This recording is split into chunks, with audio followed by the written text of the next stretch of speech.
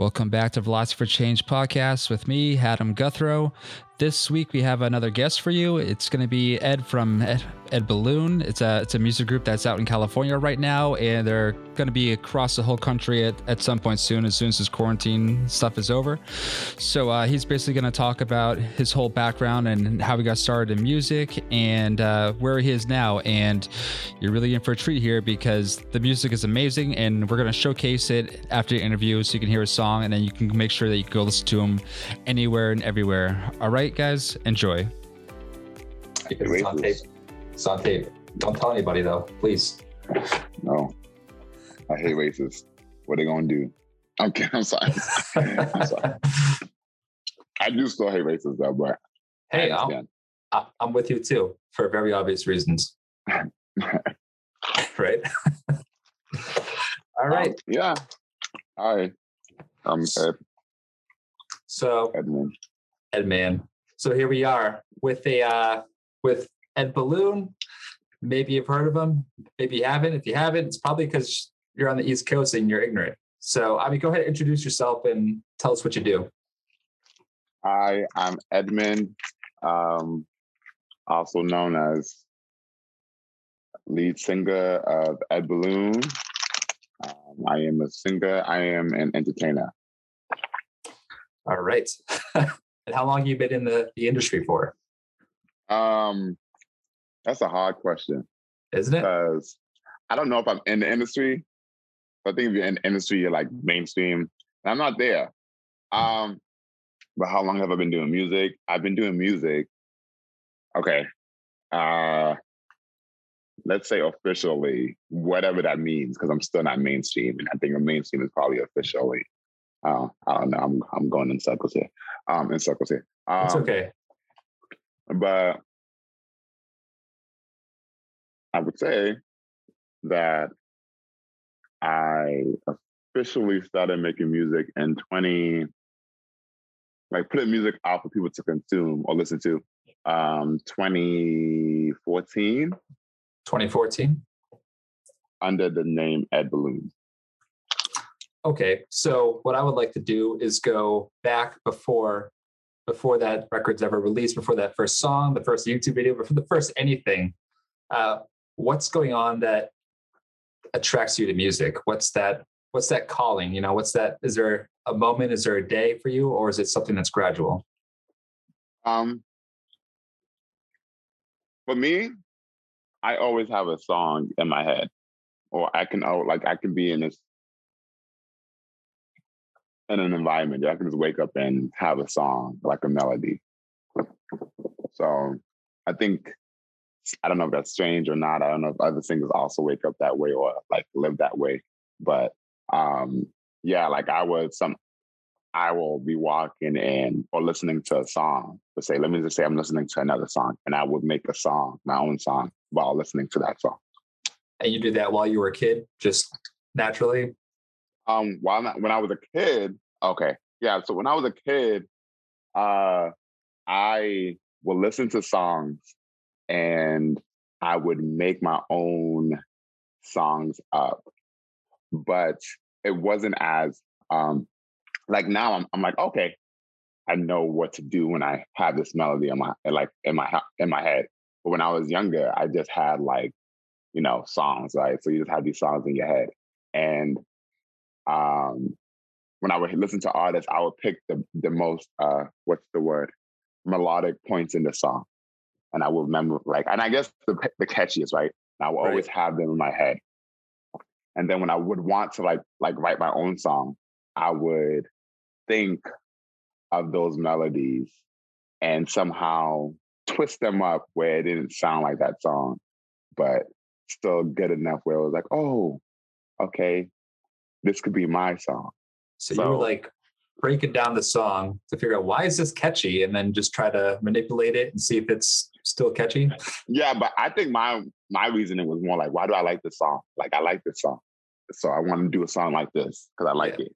So, okay, I like this song. How do I make it like this song, but not like this song? Because people are going to say, oh, that song's already out. So I'm like, okay, how do I not? And I would just try to find a way to make it not sound like that song, but still sound like that song. And it took a while for me to understand, like, okay. Did you do the thing where you would get a cassette deck, and then you'd get a blank tape in there, hit record, and sing? Man. So when I was younger, I and my neighbor, we wanted to do we made a group, and it was me, my little brother Theo, and him and his two little sisters, and we made this group. Wow. And yes, he had a recorder in his house, and we had cassette tapes, and so it was so ghetto. How old were you guys? We were like 9 and 10. Oh wow! Cool. All right, let's hear this. And so we would come together and we'll make a song, but we had no beats or whatever, right? So we're legit using hangers, and we're hitting the hangers on the floor, and we're like making beats while we're singing, and it's none of us static, and we're like, yeah, this is it. It sounds so good. and I remember like we finished, we like would do it multiple times. Like, oh no, it needs to sound right. It needs to sound right. And I'm like, now I look at him like, it was never gonna sound right. You hear like single track. What? But we also try to send it to like these record labels, man. Oh God. And it didn't pan out or no? I don't know whoever got that envelope with that cassette and I don't know whoever got that cassette. You know what though? But God bless them, and I hope they don't know it was me. If you're ever like insanely famous, like worldwide famous, and somebody finds that tape, it's gonna sell for millions at some auction somewhere. I don't know. I mean, maybe because that's the kind of thing, right? I don't know. I'm not saying like maybe musically it's not worth millions of dollars, but for the historically it could be. Yeah, sure. I wouldn't want that. I wouldn't want anyone to have something where someone's like tone deaf on. I mean, yeah, unless you're tone deaf on it, and you're like, well, yeah, I could see the growth. Yeah, I think in my imagination, it's like this is like a fundraiser event, you know, and all the proceeds go to charity, so it's good for everybody. That's how I have to picture it. That tape might want people to keep their money. Mm-hmm. But yeah, that was like the beginning of like we formed that group and we broke up so many times. Did you have artistic disputes over? Yeah, they were like, I remember those times. They were like, Eddie. My name's also Eddie to those who are like really close to me. Eddie, you always need to sing lead, and I'm like, I'm the singer. I'm like, and they're like, well, because it was like a rap sing group, so it ended up being just me being a singer, and you know, no one for some reason back then, no one really liked to sing other than I don't know, me, and everyone else wanted to be a rapper. So who didn't want to be a rapper? You know, so my little brother and my neighbor were like, they formed like this rap trio. They added someone else into it. And then I was there with my neighbor's sisters and we were singers. And then I was like, okay, let me just sing by myself.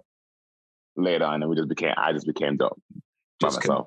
Couldn't handle anymore. How long did this go on for when you were in this little first group here? Like, how many songs did you guys come up with? We came up with like, I remember them. There was a song called Destiny. There was a song called Sometimes. And there was a song called Case of the Broken Heart. Oh, you should definitely redo that album today. Just in all of its glory. It clearly was. Oh God. I know I sung this for my sister. I sang it for Nikki, and Nikki was like, okay. And and this was my first time singing for her. And she doesn't even remember, because why would she? But I sang it for her, and I was like, she was like, oh, okay, you sound pretty good. And that was it. And I was like, really? I sound good? She's like, yeah, you sound good. And I kept asking her because this was my first time and I was really nervous. And she's like, I don't know why you keep asking me. Like, you know, and she doesn't remember this. Like, she's like, I hate when people ask me, you know, over and over again if they sound good. I said what I said. But I was like 10 and 11, so I didn't even go through puberty yet. So yeah, everyone sounds good when they're young, you know. That altar boy choir voice. Yeah, because my voice changed. And I mean, I went through hell with like voice change. Yeah, you don't sound like a little boy at all. It's no. I came up during a time when, I'm sorry, I'm eating. I'm probably the worst interviewer. Hey, do what you got to do. No, like, we had one guy on here the other day freebasing while we were talking. So, oh, okay. No, I'm kidding. That didn't happen. It's fine. I was about to say, oh, they can do anything on here. No, yeah, my family hates how I eat, so I just know that this is. But anyway, you gotta stay hungry. I'm hungry. I'm eating mangoes.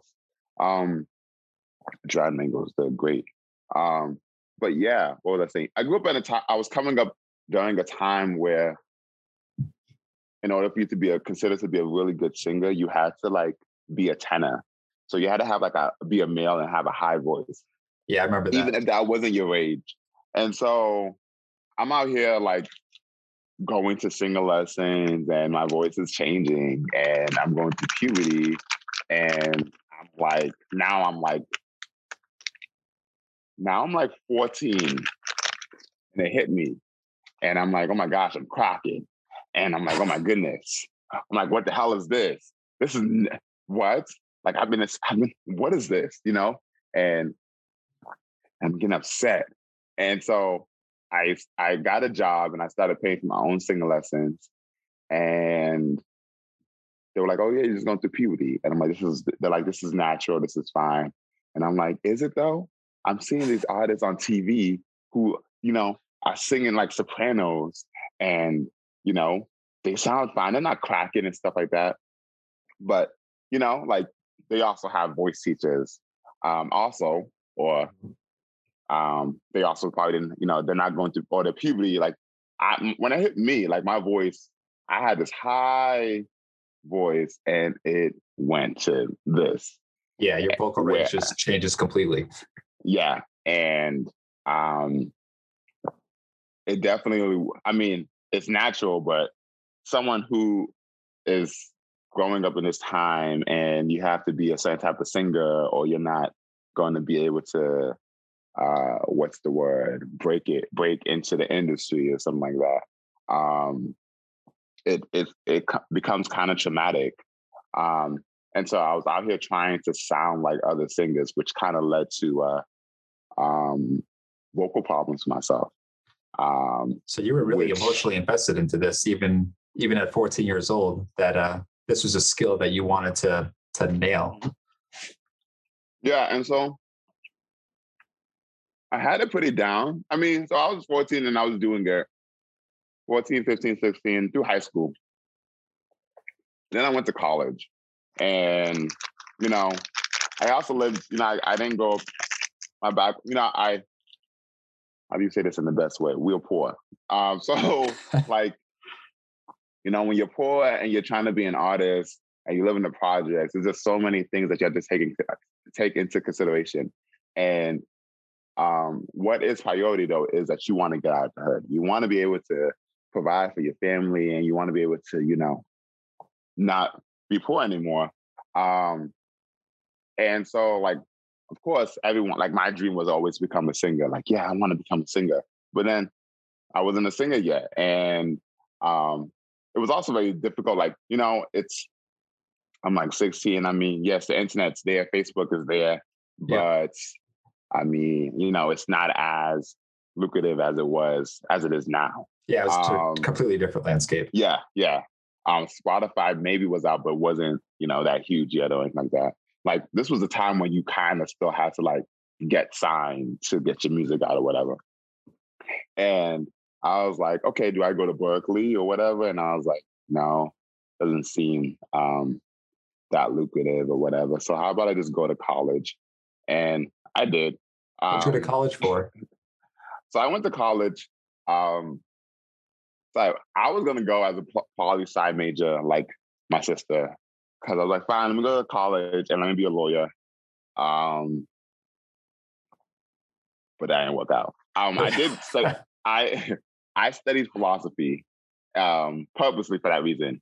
How I got into philosophy was because I was like, okay, let me be a lawyer. But really, or also, like, and additionally, like my professor, who I was just taking, because I needed a class. Let me rewind. Yeah, so rewind. How I got into philosophy was kind of a fucked up reason, but also a beautiful reason. So I went to, it was my first time in college. In Boston, I went to like a predominantly Black high school. So everyone's Black, and where I lived was like all Black people. Now it's gentrified, so it is what it is. But back then, Black people was everywhere. And I didn't know how much of an effect that had on me, a positive effect that had on me, until I went to college. And I was in a predominantly white setting. And I was at my first class, which was a poli-sci class, and I was afraid to speak. Oh. And I was like, oh my goodness, like this is traumatic. And I was afraid to talk. Yeah. I was afraid to speak because I was just like, okay, I know these white people. It was just, everything was internal. Like you're like, okay, you're talking to yourself like, oh man, I know these white people know that I feel like I can't speak correctly or eloquently, or I'm dumb because I'm Black and this and that. And even if that wasn't what they were thinking, right? That's how you feel because of how the media portrays Black people. And I've never had that or felt that way until I was actually put in that space. So like, I never was able to prepare for that because I was in a predominantly Black high school, right? That never came to my mind. I never felt like I was less than until I was really put in that place. Because you see it on TV and stuff like that. And you're like, okay, yeah, there's racism, there's stuff like that. But when you're actually put in that space, you're like, oh shoot. Like, you don't even have to have anyone call you the N-word or whatever. Like, it's felt. Like there's this tone. There's this there's uncertainty there. Yeah, there's this feeling like, oh my gosh, I'm the only one here. Am I supposed to be here? Oh my God, why am I the only one here? How come there's no more Black people? Like, all these questions are going on. And I get you. It's like these questions could have been asked before you got there. Like, but you didn't ask that. And especially someone who's coming from,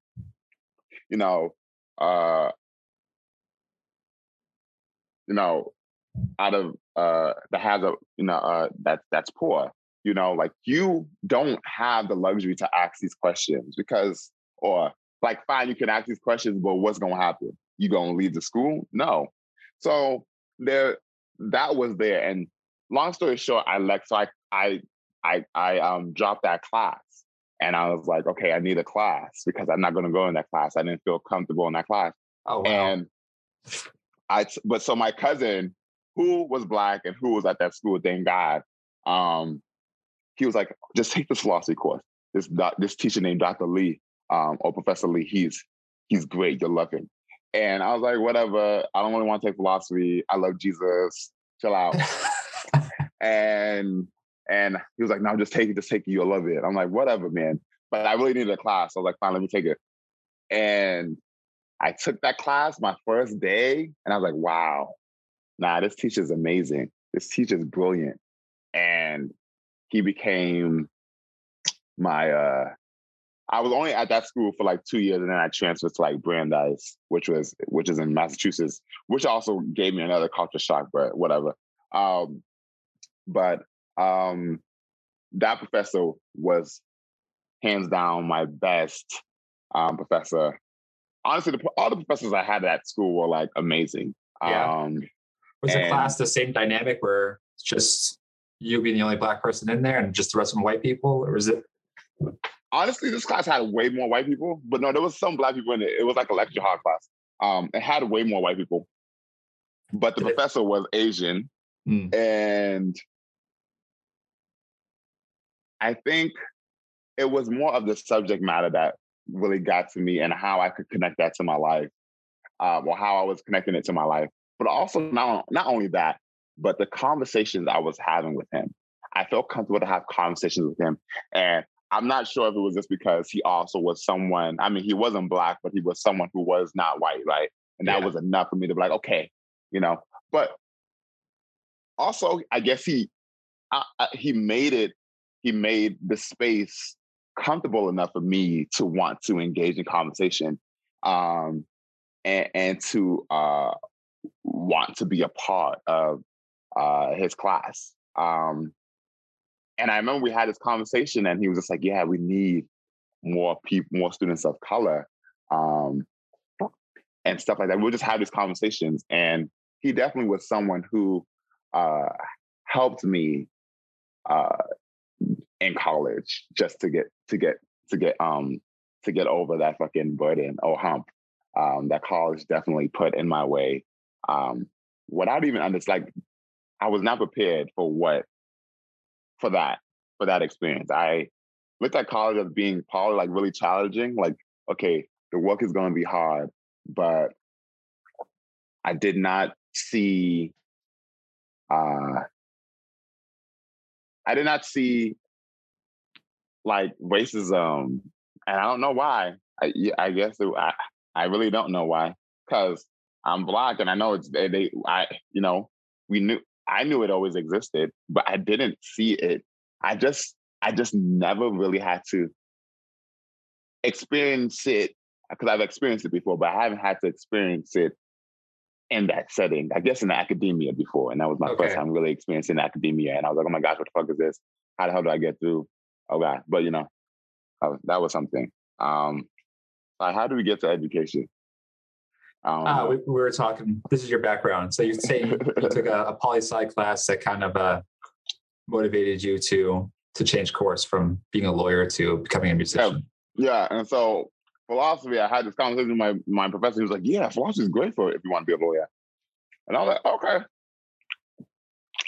bet. I'll be a philosophy major, and I'll study law."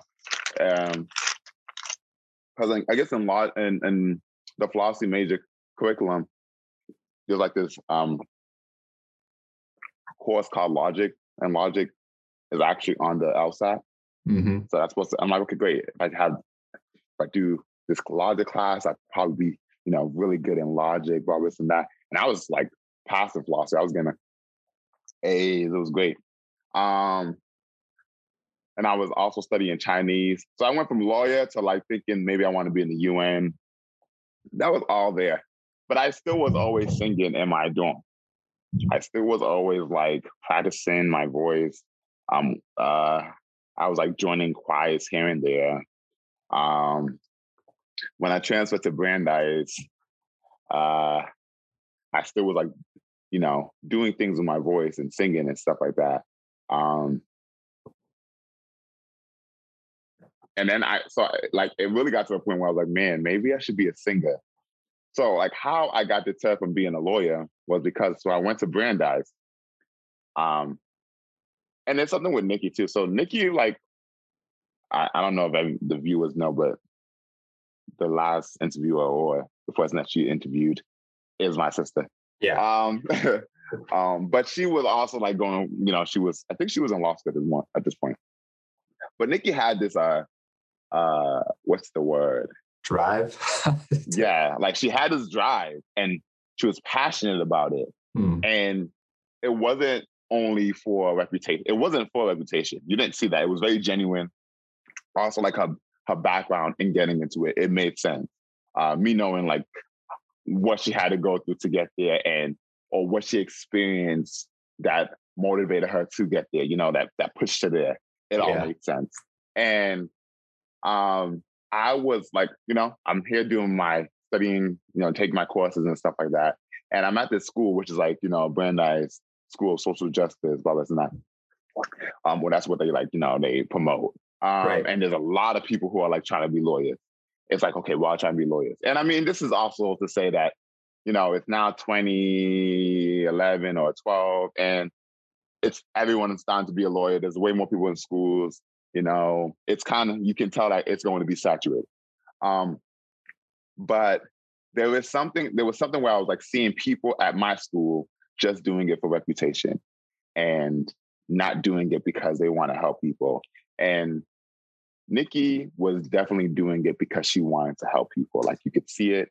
She was like, I have this drive to help, to change. Her reasons were pretty virtuous.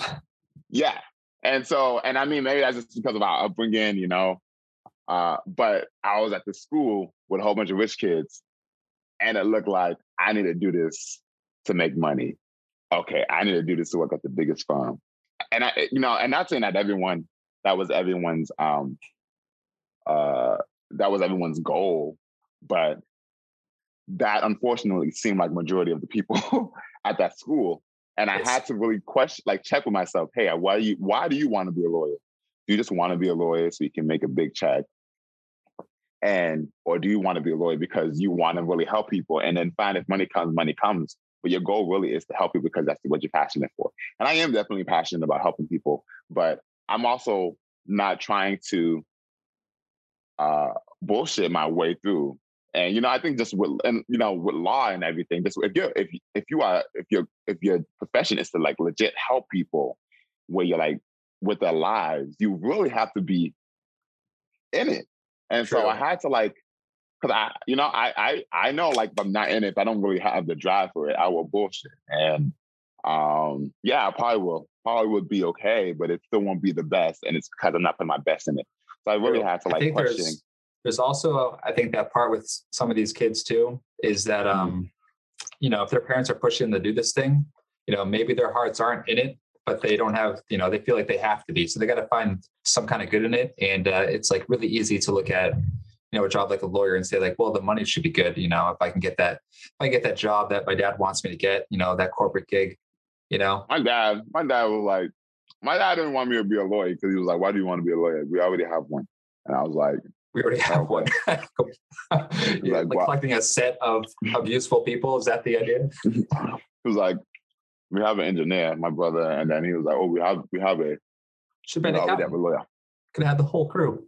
No, my dad was like, you need to be a pharmacist. I was like, actually, that's not gonna happen. It's not gonna happen. But it was kind of annoying because I'm like, damn, I really like singing, right? And I like performing, and I did this one-off show at Brandeis, so my school, and a lot of people were like wild by it. And I was like, oh man, and this is my first time doing a show, and people really liked it, and that's just cool. I'm like, okay, maybe I should really do this. That was your first live show? It was my first, I don't know want to call it like live. Yeah, I guess. But it was at school, and it was my first time like really out there performing by myself. And did you feel that right away? Like feel that amp, that excitement out there? Yes. I did. I'm also like, I remember like, it was so, I'm like always nervous before I perform. Like it's something I just will always, I don't know if it's ever going to go away, but it's just always these nerves that I get. And I really have to like channel it. And I'm just, and it's legit me like channeling those nerves as I perform. But I don't really think about channeling them. I know I am, but it's like, I don't know. I want to say, it sounds so cliche, but something takes over me. But where do you think the nerves come from? What's the, like, why? I don't know. It's I don't know. I do know, like, for the longest time, I've always, and maybe even still today, it's always been, oh, Edmund's not that good, or Edmund, I don't know why he's doing music, or blah, blah, blah. And so, oh, that imposter syndrome shit. Yeah.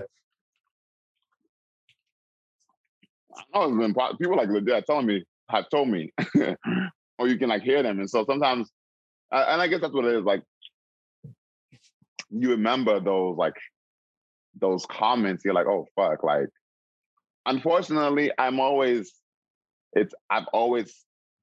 been in positions where I've known people to dislike my art or dislike me for whatever.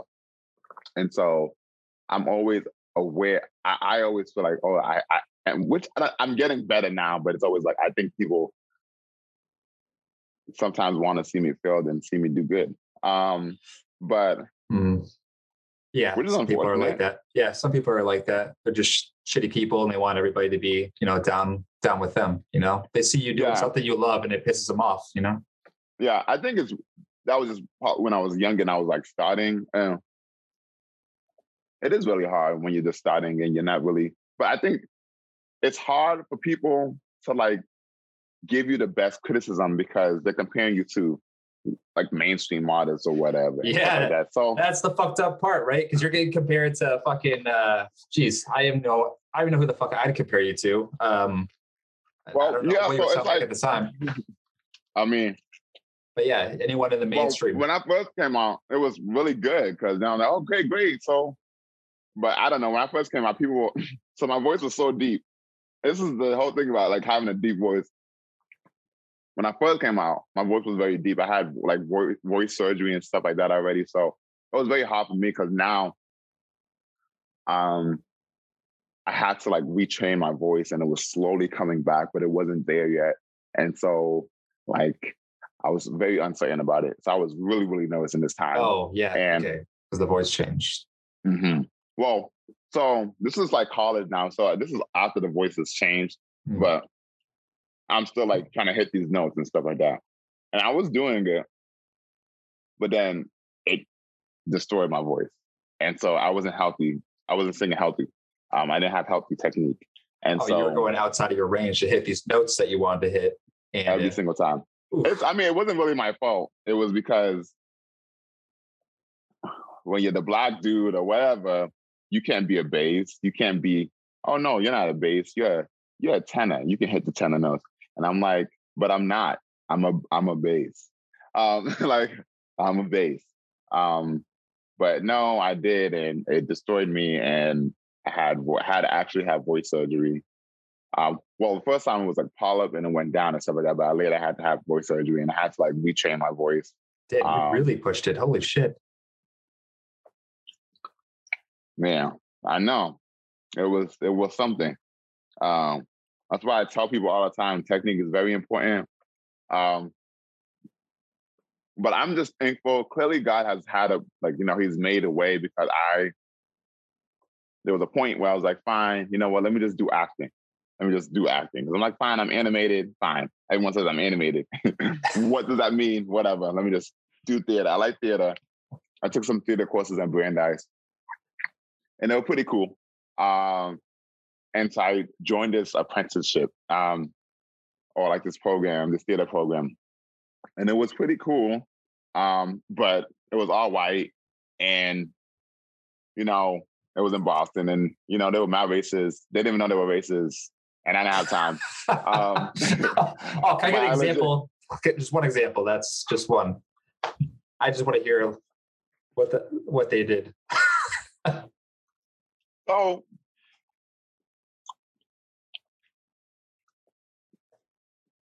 there's many, but this one that annoyed the fuck out of me. So we applied for this program. The program is saying, oh, it's in Boston.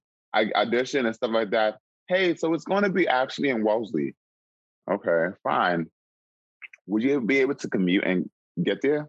Yeah, no problem. I'll be able to do that. Cool. So my issue came when I was like saying, hey, I got to work and stuff like that, because, I have to make money, and this is actually it's not in Boston. This is actually going to be very difficult for me to come Right, back, yeah. go back and forth. So there were times when I didn't have any courses or whatever. And they were just like, oh, we're just going to have free time. And I'm like, why am I out here when it's just free time? I could just stay out here, like home and work, whatever. Because there were days like I was like legit, I don't know, man, I think about this. Like, I wouldn't like sleep. I would do the program and then I would go to work and then the program again. I wouldn't really sleep. I have like an hour of sleep. Damn. And just for this fucking program, right? And like, am I rich? No. But I'm going to say that I got something really great out of it that helped me to be where I am today. But yeah, and there was a point where they were like, what it seems like, and I already paid. That's like, we're going to have to probably take you out of this program if you're not able to meet those classes. And I'm like, For they're the not free classes, time? though. I'm like, they're not motherfucking classes though. And I was the only Black person there. I'm like, you're really going to kick out the only Black person in your motherfucking program because they're having difficulties? Coming back and forth from the fucking Boston where you guys were supposed to be, like, but you guys decided to move to fucking Wellesley. How many Black, and that's that shit. Man, Let out. it's just so annoying because you think about it, you're like, fuck, like when you are going through the experience, and that's probably why this whole year has been, or like 2020 going into this year has definitely been. Nah, you got to call it out. You got to call it out, and you got to be real. You got to be real in your truth. Because for the longest time, I've just allowed it to just, okay, it is what it is, forgetting that these privileged motherfuckers this has not been, this has never been like this. Like a lot of them were either rich, had money, shit like that. Like I legit am the only Black person. I'm probably the oldest. I'm the only Black person there. And you're about to kick me out. Yeah. Because I don't have any assistance like they do. Right. Yeah. They don't. For them, this is their only responsibility. And they're wondering, like, how come it's not your only responsibility? They can't. Some of them live down the street in Wellesley. Like, oh, yeah, I live down the street. I went to Wellesley. I'm like, okay, that's great. Have cars, I would have to walk from the train station up a mountain, past the motherfucking wasp and fucking bees almost destroying me and shit, and then go and then leave at nighttime past the raccoons and the stuff like that to get to the train station. That shit was terrible. Anyway. Yeah, tell them to come, hey, why don't we come down? Why don't we perform downtown Boston train station at 11 o'clock at night? Since everybody wants to do this free time thing, let's do it there. Come on down. See how many people show up. It was terrible. But I'm glad because that helped me kind of perform better. And also I was able to meet my voice teacher, who was cool and he was cheap, and he heard me sing. He was like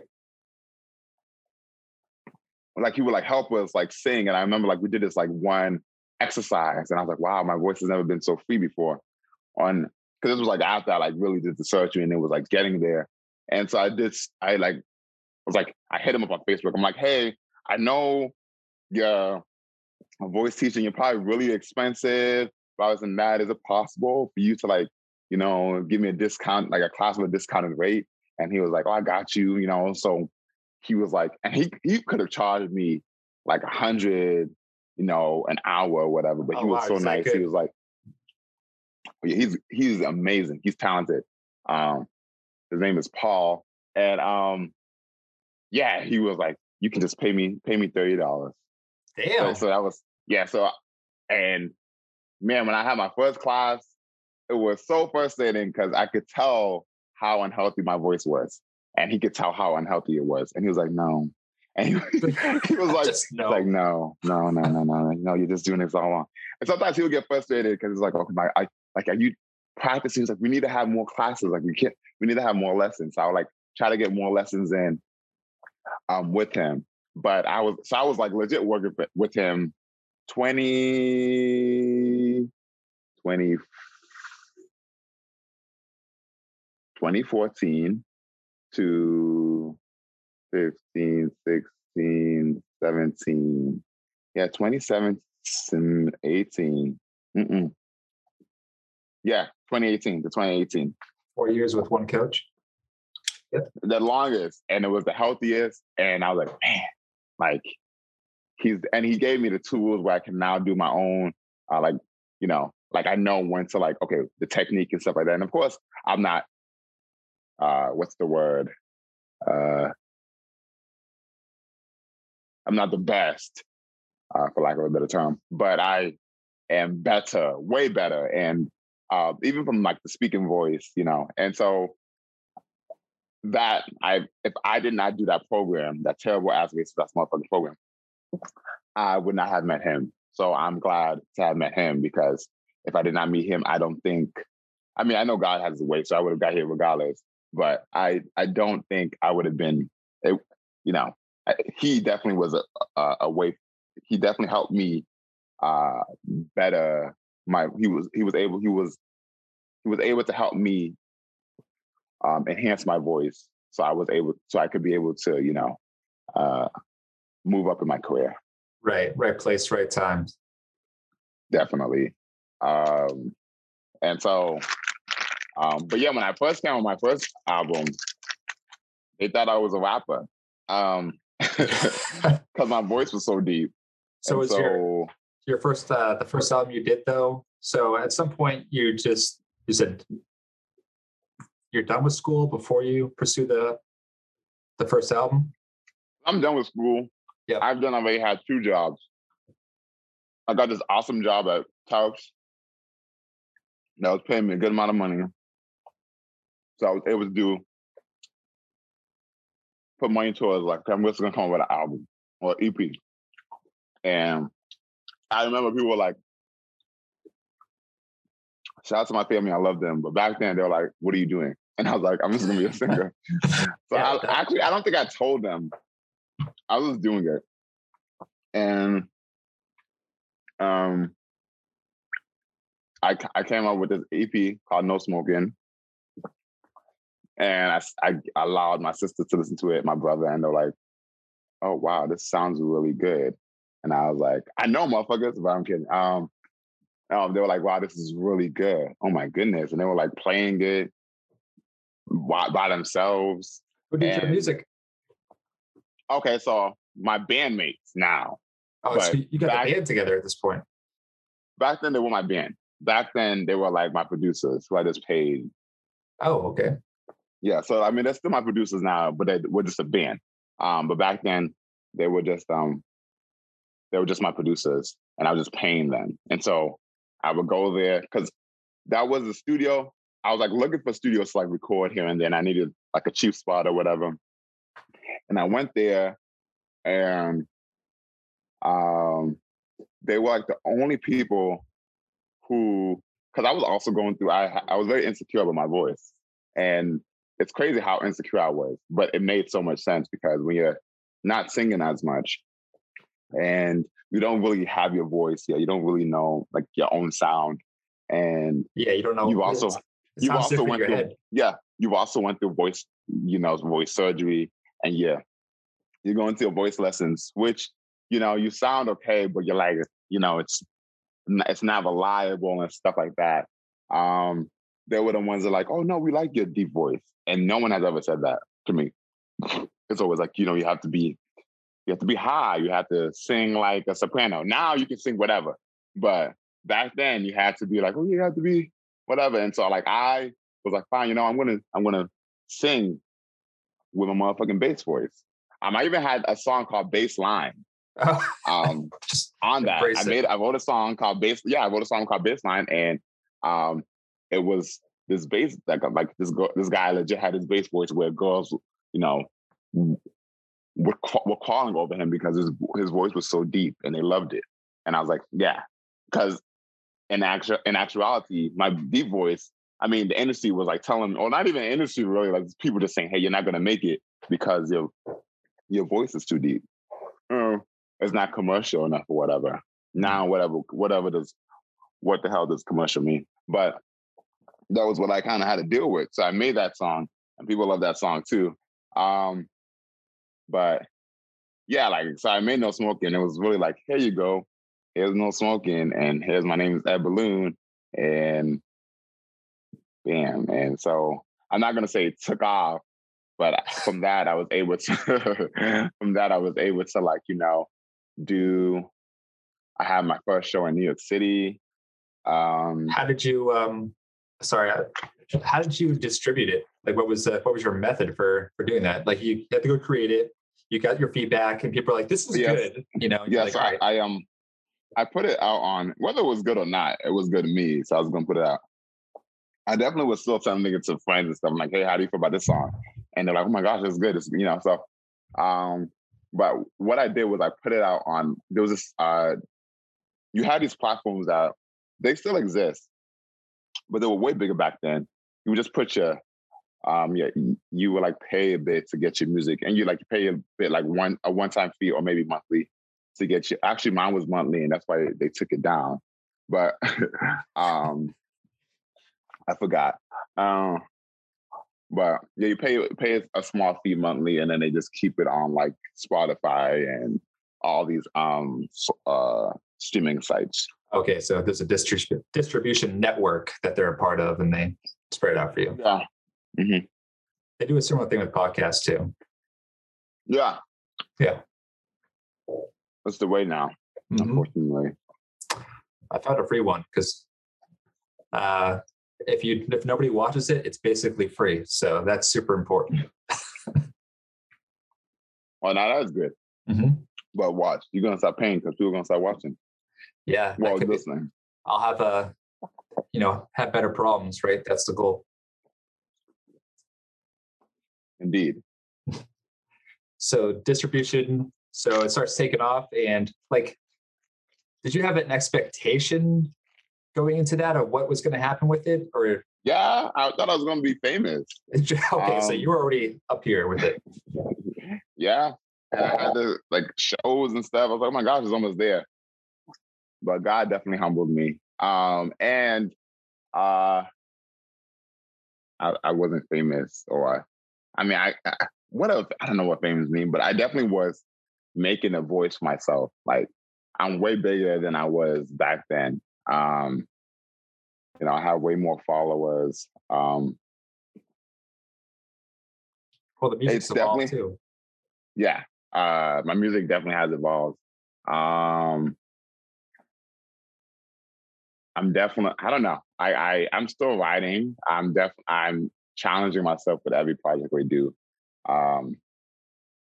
Every song we make. I now have a band. We were a band back then, but now we're really a band.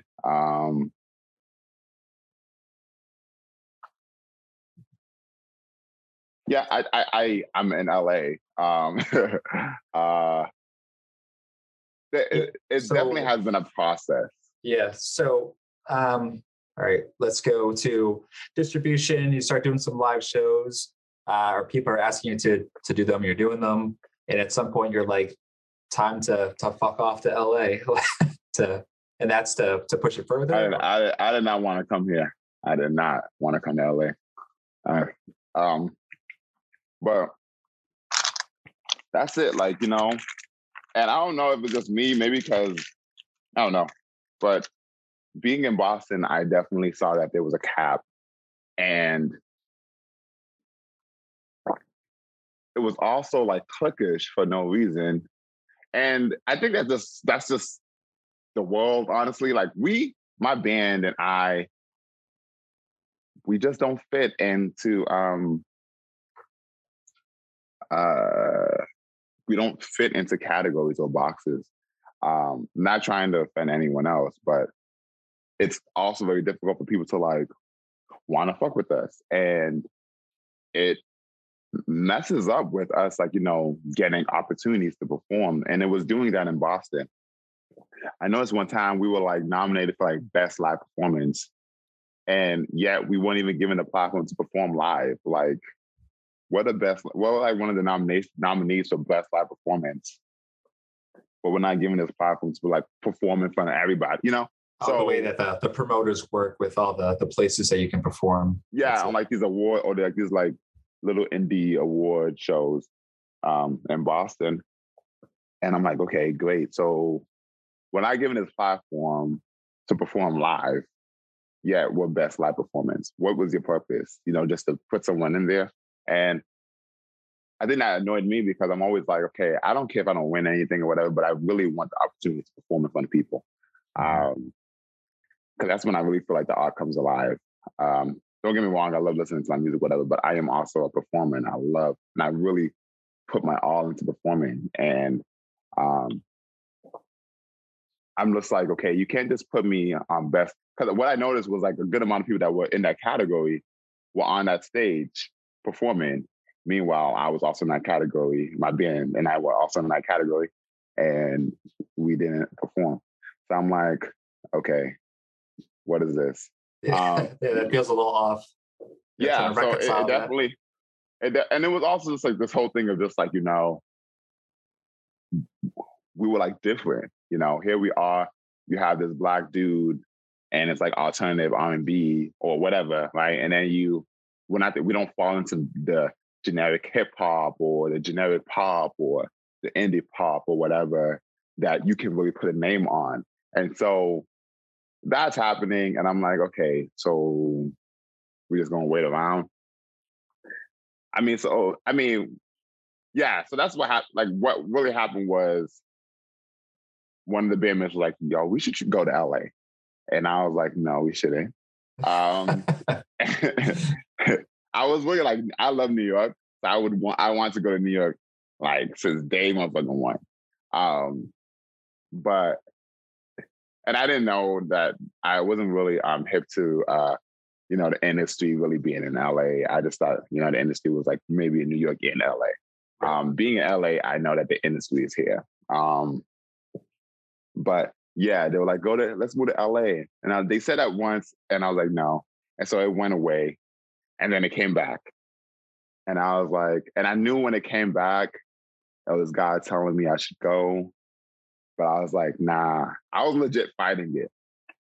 So what I was doing was like asking everyone, I was like, hey, should I go to LA? And people were like, you need to go to LA. And I was like, damn. And I was going to church, and my pastor was saying these sermons, and they were like consistent, and they're like, just do it. And it was like at the end of each sermon, the voice was like, just do it. The whole ass universe was just telling you, get your ass to LA. God was like, you got to go. And I was like, man.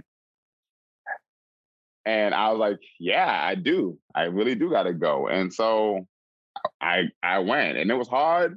It's still hard being here, but being here has definitely changed. Has given Ed Balloon so much more momentum. And like we came here in the same year, so we weren't even really here for like a year. So like in that same year that we got here, we were offered to be on a tour, a nationwide tour, which is something that we all dreamed for. Unfortunately, the pandemic happened, and so and so that was a killer for us. But that's still got to be. Hopefully, that's still there. After this. Yeah, it looks like it's gonna be on the fall, but people are dying to get out. They're dying to get out. They want to see everything and anything that they possibly can. Yeah, we just had a lot of other shows that we put together. Like we made our own tour. And I'm not sure if we're going to get all those other shows back, but we'll see. I don't know, but that definitely was like the killer for me because like, oh my gosh, it was like perfect.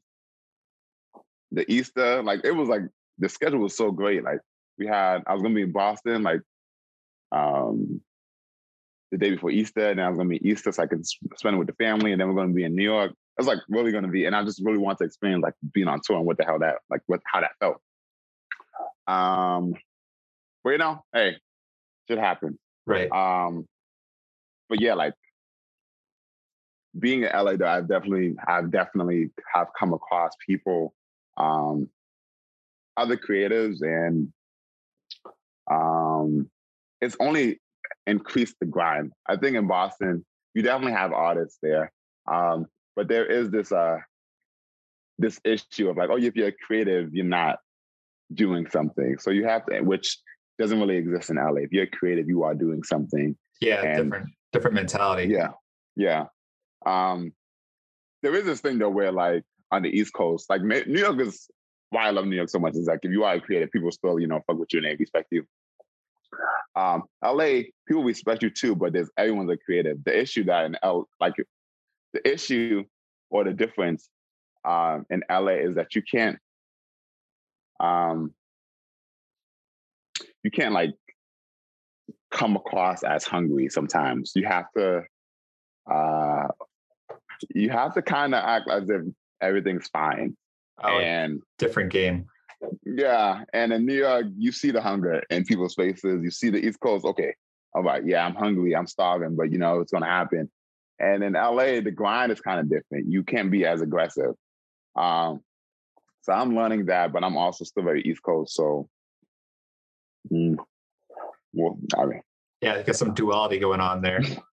Definitely. But I guess but also it's like, I mean, you got to be getting pretty good at selling yourself. You have to at least be getting better at selling yourself, and selling your band, your ideas, what you're doing, because I mean, that's a big part of it, right? Yeah, but the industry is changing every day. And honestly, it's honestly annoying because before that used to be it. Like, oh yeah, you can sell yourself. Now it's like, if you have money under you, like if you have a platform already, all right, if you're like, say if you're a son of someone who's big, you don't have to sell. You can just put money into someone and then the algorithms do it themselves, or the platforms that, that you're putting your name on do it themselves, or whoever you're you're giving money to help push you, they're doing that themselves. So it's not really as organic as people think it is, which is unfortunate. But yeah, I mean, without lack of funds, I think there's a lot of people in the same spot where they don't have tons of money to pour into marketing for themselves. Yeah, so it's like you kind of. Sorry, I didn't want to cut you off. It's okay. You're definitely allowed to. I've been doing that this whole time. Sorry. Told you I talked a lot. It's okay. But yeah, I think there's a lot of people doing doing marketing, and they're trying to figure out, all these unique, crazy ways to get their name out there, because especially if you believe you have a good product that people are going to want to consume, they're going to want to, they just get a little taste of it, they're going to, grab onto it. Yeah. I think that's exactly what I'm definitely for that. Like, that's what I believe. I'm also just like, I've been telling myself that God has definitely brought me here, and I just need to make it. It just has to happen. And it's hard, but I've been way more optimistic about it. Even with everything. And I know I definitely had my days. I think last week I was like, nah, I don't know God. But I'm definitely finding other ways to try to make things work. And yes, you have to just be creative. And I mean, not only being creative as like a creative, like making the art, but you have to be creative in how you want to display your art. Like what is going to be a creative way to present it to people. So that's also a way to think of it. It can be exhausting though, because as an artist, you just want to make the art. You're like, let me just make the art. And just listen to it, you idiot. It's good. Yeah. But it's something. It's definitely it's two businesses in one. It's you have to make all this art, and then you also have to get out there in all these different ways, which if you could, for every individual way you can think of to distribute your art, there's a person making millions of dollars a year to do that specific job, because it's so difficult, Mm-hmm. Crazy. Yeah, it's pretty wild how specific things can get, in marketing.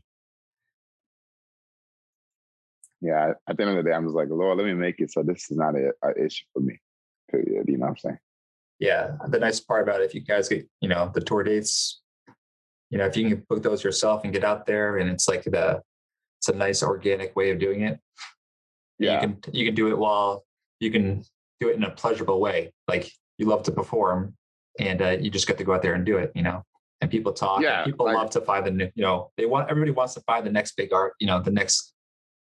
You're like, you haven't heard about this band yet. Yeah, definitely. I mean, like I definitely know, like, and as you get older, and you're like there was times where like, oh, I need to be like so and so. I need to be like so and so. And it's really there is a good thing where you're like, man, okay, this is what I'm going to do. This is what I know I'm good at. I'm going to do this. Or if I need to get better at that, okay, let me try to get better at this. There's ways to like just being true to yourself, which is what I couldn't see maybe like 5 years ago. I knew I was like, okay, I got to be like so and so. And God was like, you're yourself. You need to be yourself. So what can you do? And I'm definitely at the point where I'm like, okay, I need to do this, and I need to do that, but also not killing myself. Where I'm like, okay, I'm not so and so, and I'm not this and that, and whatever. And it's cool. It's cool to like at least, if anything, be more sure of yourself as an artist. Granted, of course, it is very difficult when you're like, oh man, people aren't listening, or it's hard out here to really get yourself on platforms. Still knowing who you are as an artist is really good. That's one feeling that you don't ever want, that you don't want to have, that you want to keep. Because sometimes you have artists who have made it, but they're not genuine to themselves. And so, yeah, they've made it, but the art isn't what they like to do. And so either they like, they go through this whole dark, like, this thing where they're like, okay, I don't know what to do. I'm freaking out. This is not who I am. This is art, but it's not my, it's not my art. I didn't make this. Is not who I am. Or you have those artists who are, the goal is like to make it and to have these platforms where you're like genuine to your art, and you don't have to change anything because it's who you are from day one. This is who you have been from day one. So that is our goal, to like stay, we're way more sure of ourselves.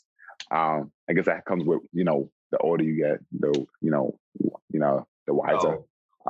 Setting the ways. I ain't that wise though. But yeah, man, I can say that I'm more sure of myself as an artist. Of course, there's way more. I have to learn more things, of course, but I'm good. I'm like, okay. It's more so just like, okay, I see what's going on here. I see what's going on here. I definitely, there's no way, like, I know I still need to learn a whole bunch more. I'm not going to say like, oh yeah, I know everything. I don't.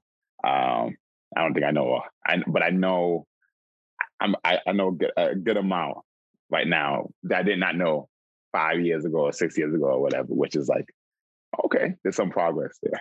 Yeah, no, that's always good. You can look back a little while and see progress.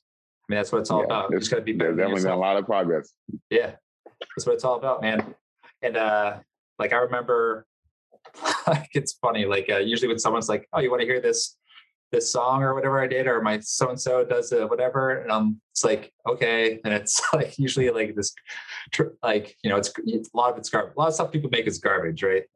And, I remember Nicole was telling me what her family did. She's like, oh, and my brother Eddie's a musician in LA, and I was like, oh, cool. Oh, and then she's like, you want to hear one of his songs? And I'm like, okay, I guess. Oh God, yeah, I know, that's the whole. But we started listening. I'm like, damn, like,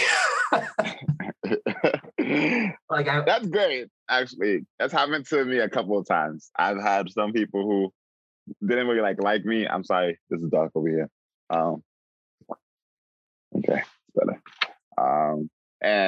But they're like, they were like cool with me, but they didn't really like fuck with me like that. And so like I would have a friend play, not like because I wanted them to, but they would like play a song, or like, oh, Eddie dropped an album. They're like, okay, really? Yeah. And they're like, you want to listen to it? And they're like, no. Yes. But they play it anyway. You're like, no, listen to it. And then they're like, oh wow, this is actually not that bad. And so it's cool because it's like, oh shoot. Like if someone, even if they don't like you, if it's a good song, they're like, okay, it's a good song. And so or if they like it, Yeah, it's like when someone's like, oh, my son's an actor. Oh, that's great for you, sweetheart. Who is he? Maybe you know him, but it's Al Pacino or like. Thank you for listening. I appreciate you liking the music. Yeah, I mean, I was surprised too. We heard one song at our house, and the next day, and I was at work, and I went on and I just found the whole playlist on Spotify and I just listened through it and just pulled out some of my favorites there. And they're still in my playlist today. And I'm not allowed to listen to them around Nicole, but they're there. But yeah. Well, shout out to Family Advertising, their brother who's an artist. So that's what she says. Gotta what's the word? Gotta lift this rising tide's gotta lift all the sails, or lift all the boats. The tides don't lift sails. How the fuck does that go? Oh, no, I never heard that. I was just laughing because it sounded awkward.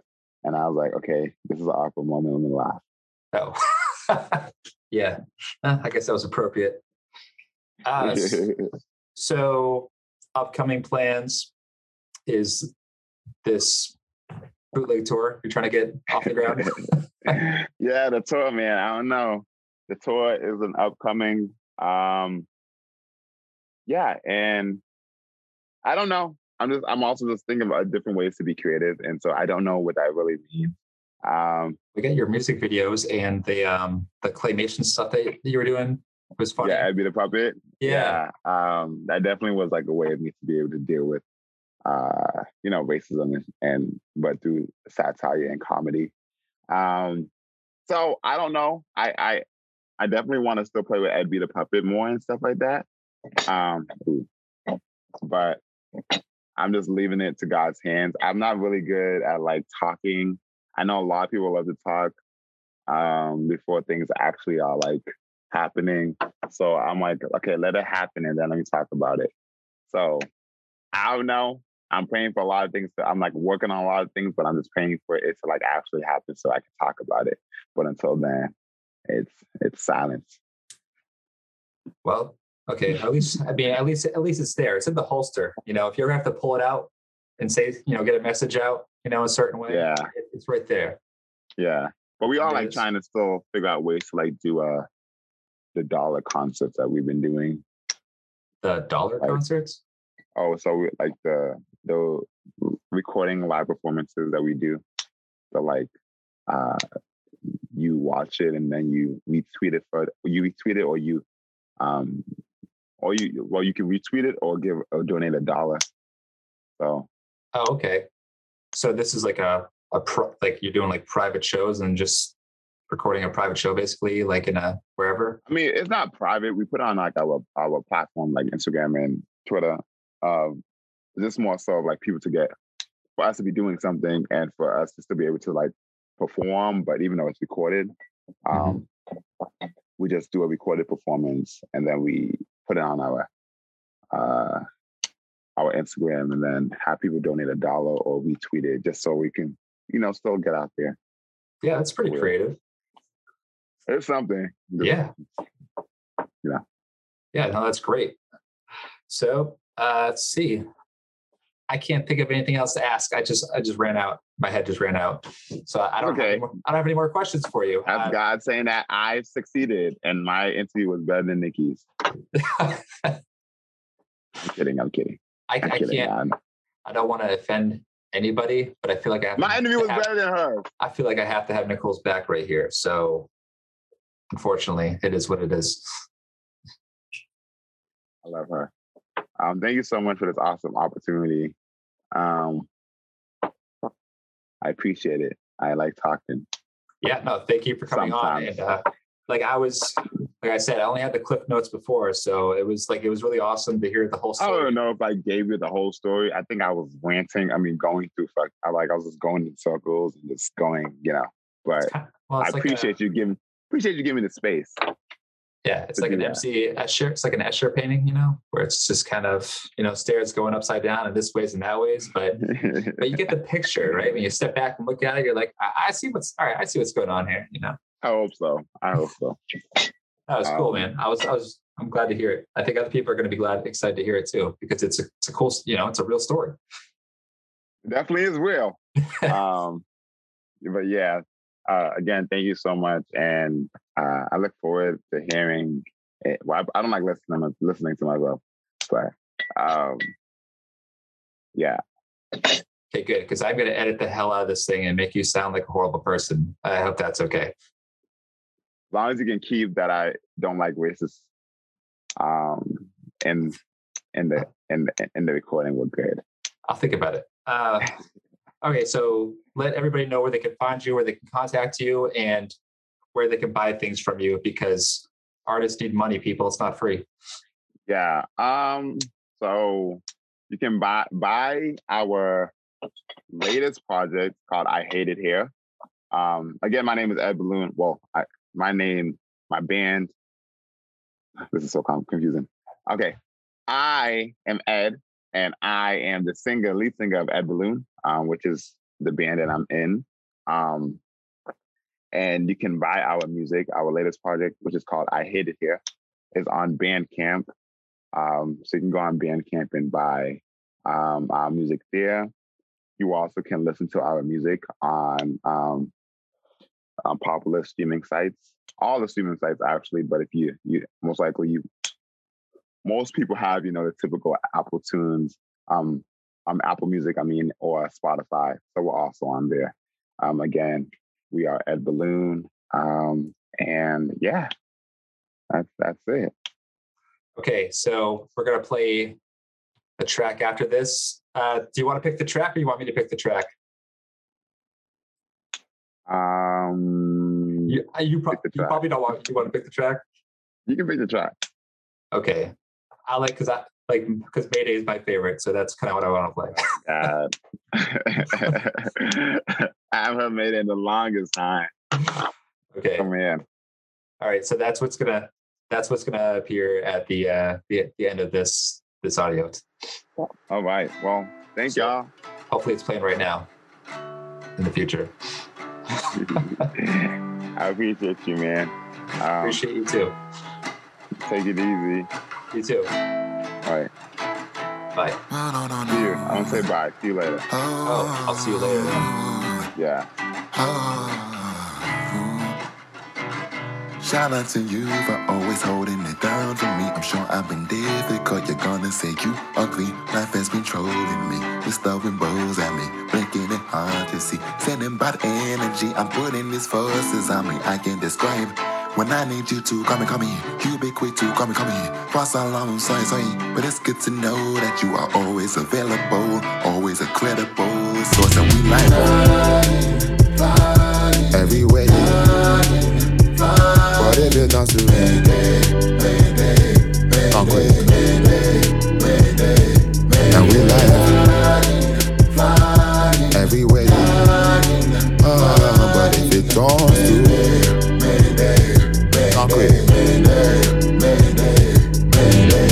Jesus, your birth made all hands. It does none of that messes with his plans. But what that's got to do with living so that I lose the control and falling down. Cause one thing like you pass, so you can get us. Is it that deep? Honestly, I need more than sleep. And these pity parties don't do much for me. But I'm thankful. And I'm grateful, for you, for sticking by me.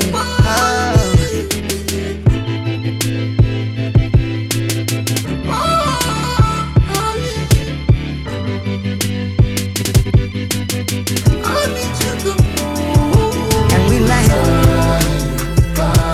every way. But if it comes to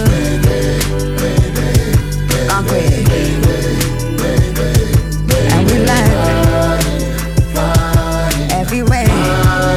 Oh, if it's hard to concrete. And I need you to come me.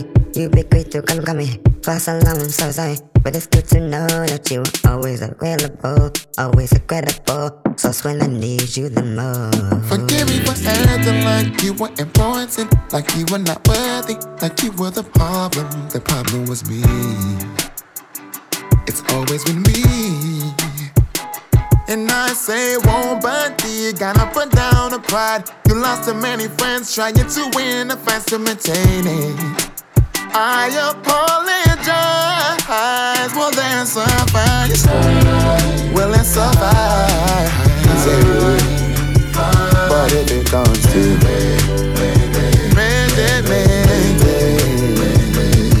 and we lie every way. But if it comes to